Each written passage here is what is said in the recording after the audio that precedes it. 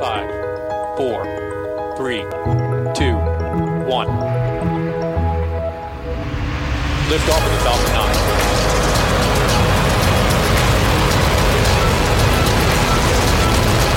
Falcon 9 clear the towers.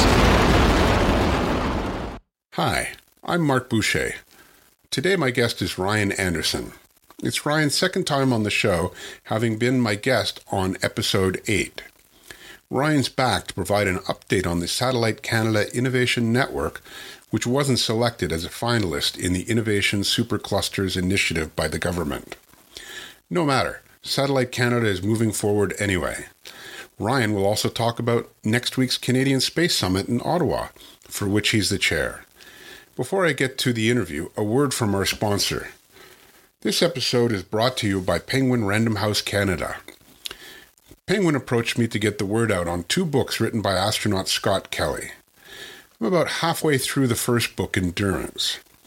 Scott's recounting his first mission in 1999, STS-103 with Space Shuttle Discovery. It's where Scott and his colleagues were tasked to repair the Hubble Space Telescope. From the unusual way he finds out he's going to get his first flight, to the mission itself, with all its risks, it's compelling reading. Here's what you need to know about both books.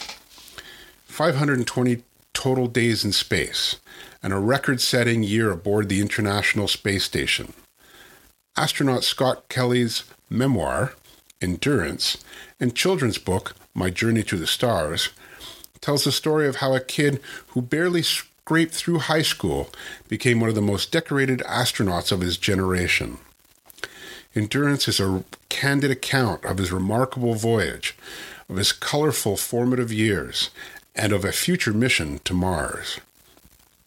My Journey to the Stars tells a story of how both Scott and his identical twin brother Mark grew up to achieve their dreams of becoming an astronaut.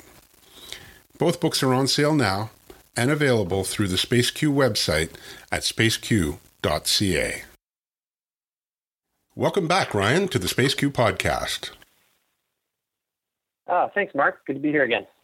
So, just over a month ago, the government announced the 9 finalists for its Innovation Superclusters initiative that will see $950 million divided between the 5 selected superclusters. Your not-for-profit Satellite Canada Innovation Network was not one of the finalists. You had put together an impressive team with commitments of $328 million from 39 organizations. How did you feel when you found out you weren't going to be selected? It was always disappointing. Maybe not completely surprising, considering we really put things together at the last minute. We kind of had 6 weeks to gather everybody together, and for a while it looked like we might not have enough to make it to the threshold they were looking for. So we're really pleased with the way industry responded and got behind the idea. But of course, not being invited back was certainly a disappointment. So it's my understanding that even though you weren't selected, the Satellite Canada Innovation Network will continue. So can you detail what's next? Absolutely. We did incorporate. So we've incorporated a not-for-profit entity as of September 29th, which happened to be the 55th anniversary of the launch of Canada's first satellite, Alouette 1. That's a good date to have. Yeah, it should be easy to remember our anniversary that way. So the plan now is to kind of continue to work with the Space Advisory Board, continue to kind of recommend that something like Satellite Canada is the right thing for the country and for the sector to be revitalized and get us back on track. Certainly the amount of industry backing, is a good indicator that this is something that industry wants and needs and that they could get behind. And the steps now are really to build out some of our advisors, build out some of the structure, and hopefully start bringing in some money and some projects into the fold so that we can start providing value to Canadian startups and Canadian enterprise.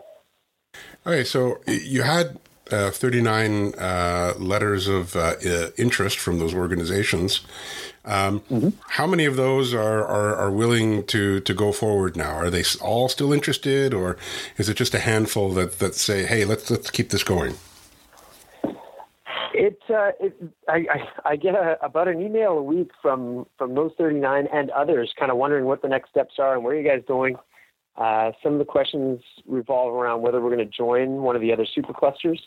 At this point, I think we've collectively decided, and based on some of the input from industry, that Satellite Canada is really a potential cluster on its own, whether even if it doesn't make the super cluster status. So the industry, we're offering some help to some companies who can specifically fit into some of the other supercluster programs. But at this time, Satellite Canada is remaining kind of out of the process, and we'll wait and see what happens with the Space Advisory Board. So you're basically building up your base at the moment.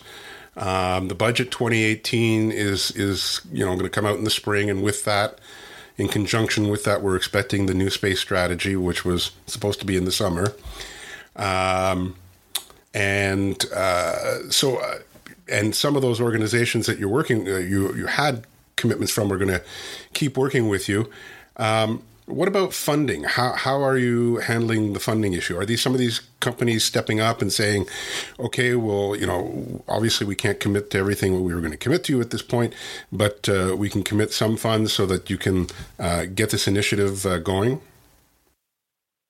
Well, certainly, the attraction of the supercluster funding was interesting to companies. And certainly an investment like that is something that Canada's space satellite industry can use at this time to get ourselves caught up to the international competition that we're facing. At this point, our sort of retooling is to, build out knowledge of the different funding mechanisms across Canada for Satellite Canada and for the other companies that could be involved. We're going to stick to the idea that we'll go with a membership model. What the actual membership prices and how that'll all work is still to be determined. But hopefully, after our stakeholders meeting on November 22nd, we'll have a little bit more insight from industry as to how we want to approach all those questions. So tell me a little bit more about the organization itself. I know you're a part of it, but who else is on your board of directors, and who else is working on this with you on a regular basis? Yeah, it's a fairly small team. We have myself. We have an industry veteran named John Clark, who has been with a number of companies over the past, Telesat, Spacebridge, and founded iDirect Canada. The other two fellows, Andrei Litvinenko is a member of the CSCA, the Space Commerce Association. He is also an articling student at a law firm here in Ottawa. And the other fella is Graham Looney. He is a recent policy graduate from the University of Victoria who's transplanted here to Ottawa. And that's sort of the core team that has been working on Satellite Canada and getting the bylaws together and acting as the initial board of directors. We predict it will bring on more directors as the organization grows and has some funding and whatnot. But that team is the sort of executive and directing body. We also have some advisors that I won't name at this point, but I can tell you I couldn't be happier with the advisory team that we have. I think for something like Space Innovation Supercluster, we couldn't really do a whole lot better than these individuals who've agreed to guide us through this. And that's really the team, plus some companies in the sector who are helping out in various different ways. So when you heard back from the government, was it just a letter, or did you get a phone call? And did you get any feedback about what they thought you should do going forward. Yeah, it was a phone call from Jennifer Miller, the DG in charge of the ISI program. It was an interesting phone call because we expected a bit of matchmaking to go on. Certainly, we talked to some of the other supercluster applications in phase one and saw a lot of synergies in more than one supercluster, and really expected that the call with ISED, letting us know we weren't going to be in phase two, would also be to pair us off with one or more other superclusters.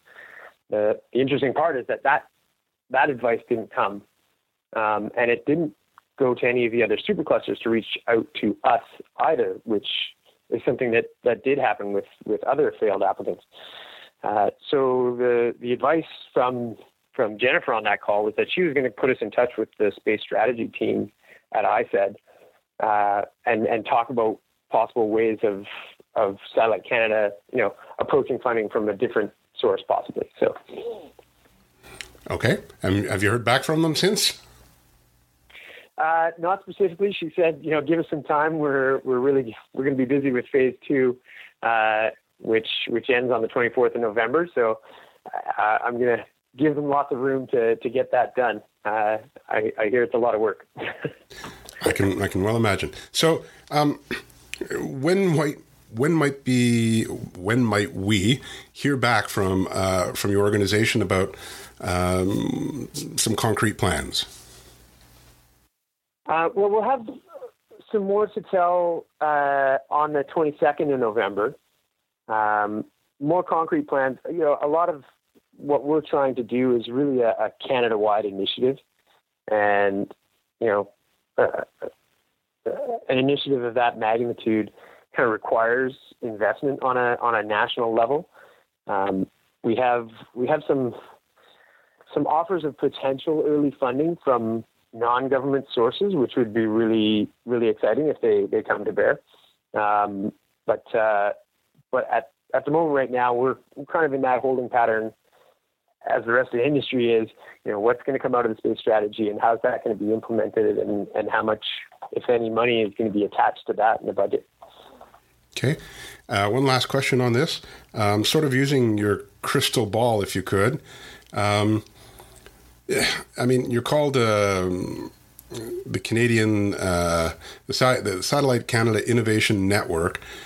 What are some of the areas do you think that your organization could see some innovation in the satellite industry? The genesis comes from satellite communications, which is my background and where I have the most experience. And what I see there is Canada was a leader in satellite communications for decades because it's so vital to our big, sparsely populated country. And over the last few years, we've kind of let it, become old news and haven't really done a lot as a nation to reinvest and reinvigorate the satellite communications industry. And it's caught up to us now. We're in a period in that sector where so many things are happening: flat panel arrays and high throughput satellites and LEO constellations. And there's a lot of people within the industry that aren't sure where things are going. So that was our genesis in Satellite Canada. And Earth observation is certainly the next phase and the next growth area, we believe, for space and satellite technologies. Just the variety and complexity of data coming from the Earth observation industry and the variety of applications certainly need an organization in the middle of things to pair off the upstream and downstream and help build useful business cases out of the data. Now, you used to work at Telesat. Telesat's LEO constellation seems to be moving forward. They've got their first two satellites, prototype satellites, launching within the next month. Do you see them as being back on the cutting edge of this market? Absolutely. The LEO constellations are for the next evolution, and Telesat is right there with the Greg Weilers and Elon Musk's. There's a lot of work to go on these things, as Telesat and SpaceX and OneWeb are all finding out. I was going to say hundreds, but at least dozens of innovations and projects and programs to run out of this to make these things maximize their value. All right, so let's move on to our next topic, and that's the Canadian Space Summit, which will be held in Ottawa next week on the 21st and the 22nd. I should point out to our listeners that SpaceQ is the media sponsor, and we'll have a team of 3 people there, including myself. So besides the getting Satellite Canada Innovation Network started, you're also a member of the Canadian Space Society and one of the organizers of the conference. So you've been extremely busy. The conference is back in Ottawa, which usually draws a larger audience, and it seems November is actually conference month in Canada for the space sector, with the Aerospace Summit, the Canadian Space Policy Summit, and now the Canadian Space Summit. What differentiates the Canadian Space Summit from the other events? Well, the Aerospace Summit is very much focused on the aviation side of aerospace. So the Canadian Space Summit addresses the space side. The difference between the Space Policy Symposium and the Space Summit is that the Space Summit it kind of goes across a broader set of topics, where we have some more focus on life science and education and outreach rather than just the policy. And I guess those are the main distinguishers. Okay, so your gala, I've been going through the schedule, and I noticed your gala speaker is Nicole Verkint. She's the CEO of OMX, and she just won the Woman Entrepreneur of the Year award at the Startup Canada Awards. How did you get Nicole to come speak, and what does Nicole bring to the conference? Yeah, when I stepped forward to chair the summit this year, Nicole was my pick for the gala speaker. I'd met her actually at a CSCA event a number of years back, and have kept in touch over the years. And looking at her company's offering and how it can help the space sector. And we've been working on her presentation at the gala for quite some time, and certainly we congratulate her on the win of the Woman Entrepreneur of the Year award. That's fantastic. Nicole is certainly on the forefront of innovation and commercialization in that whole startup world, both with her own company and in her role as a next generation dragon on the Next Gen Dragon's Den. So she's gonna fit in really well, because I think that's big questions about the space industry right now, with all the different space startups and the new space idea of attacking space from a commercial angle. I think she brings a lot into the question of what's innovation, and how do we innovate, and how do we commercialize these innovative ideas. And of course, she'll have the expertise to pass along on how to do a startup. Absolutely. So your schedule has a lot of Canadian content, which you would expect from this type of event, but you also bring in for each conference, you bring in a few speakers from outside of Canada, and I noticed that you've got Dr. Kazuya Yoshida from iSpace Technologies. Tell me how a little bit, if you can, a little bit about iSpace Technologies and how you got Dr. Yoshida as a speaker. We actually had a young Canadian who was studying under Dr. Yoshida, and he suggested that there might be a link or a possibility of Dr. Yoshida coming to speak.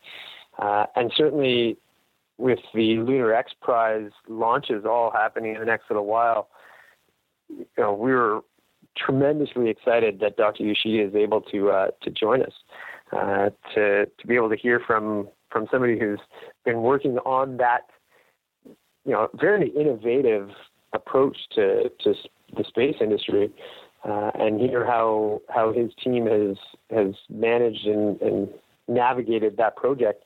We're just absolutely overwhelmed by excitement that he can make it for such a big trip. And his team is actually involved in the Google Lunar X Prize as part of the Japanese entrant. They are. Yeah, they're one of the last. There's only 4 teams left, and they are one of them. Yes, and they have. I'm trying to remember the date. I think till March 31st or some. Within the first quarter of 2018, they've got to get their launch to the moon done. So in going through the rest of the schedule, it's got a balance. You have panels on startups, education and outreach, space exploration, life sciences, security and defense, and then there's some critical infrastructure, policy, commerce, and then there's some other interesting ones: women in space and space art and culture. Tell me a little about the space art and culture session. That's something that the Canadian Space Society has been addressing for quite a while now.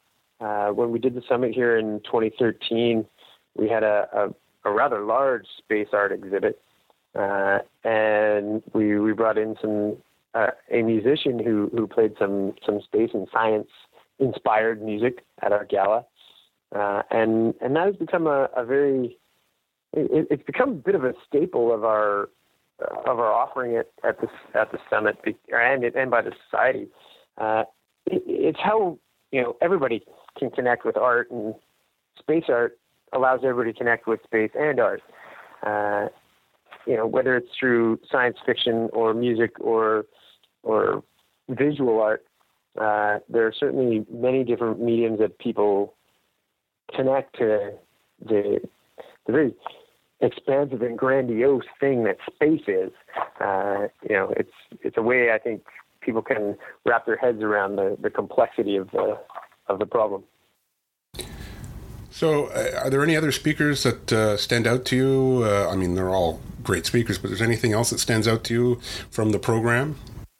Brigadier General Whale is the new DG Space. This would be his first time presenting, I think, to a space industry audience. So it'll be interesting to see and hear what D&D's plans are in the wake of their new policy, the new defense policy. When can people? When is the last day to register for the conference? The last day will probably be right up until the 20th or 21st.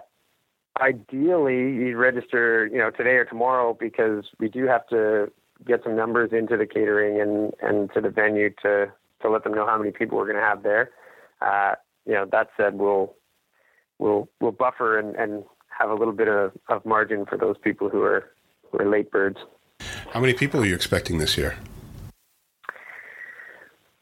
I was trying to count up, and between the registrations and the speakers and the VIPs and the sponsors, I'm at about 120. We were just able to reduce our student price to $150, down from $230. And I haven't seen the registrations since that has really taken effect. But I'm really now kind of worried that we may actually hit our capacity. So I'm looking at 150 to 160 people. All right. Well, there's nothing wrong with that. Ryan, I'd like to thank you for being a guest on my show again, and I look forward to talking to you in the future. Thanks, Mark. Always a pleasure. Well, that's a wrap on this episode of the SpaceQ podcast. If you have comments on this episode, you can email me at podcast@spaceq.ca, or you can post them on our website at spaceq.ca, where you'll find an archive of each episode. You can also find SpaceQ on Twitter at Canada in Space, and we post all our articles and podcasts to Facebook at the SpaceQ, and don't forget to like us on Facebook. I'm also on LinkedIn at Mark K. Boucher, and if we're connected, you'll get Space Q articles and the podcast notification in your newsfeed. If you like the show, please subscribe to us through your favorite podcast app. If you use iTunes, please consider rating the show and writing a review if you're so inclined.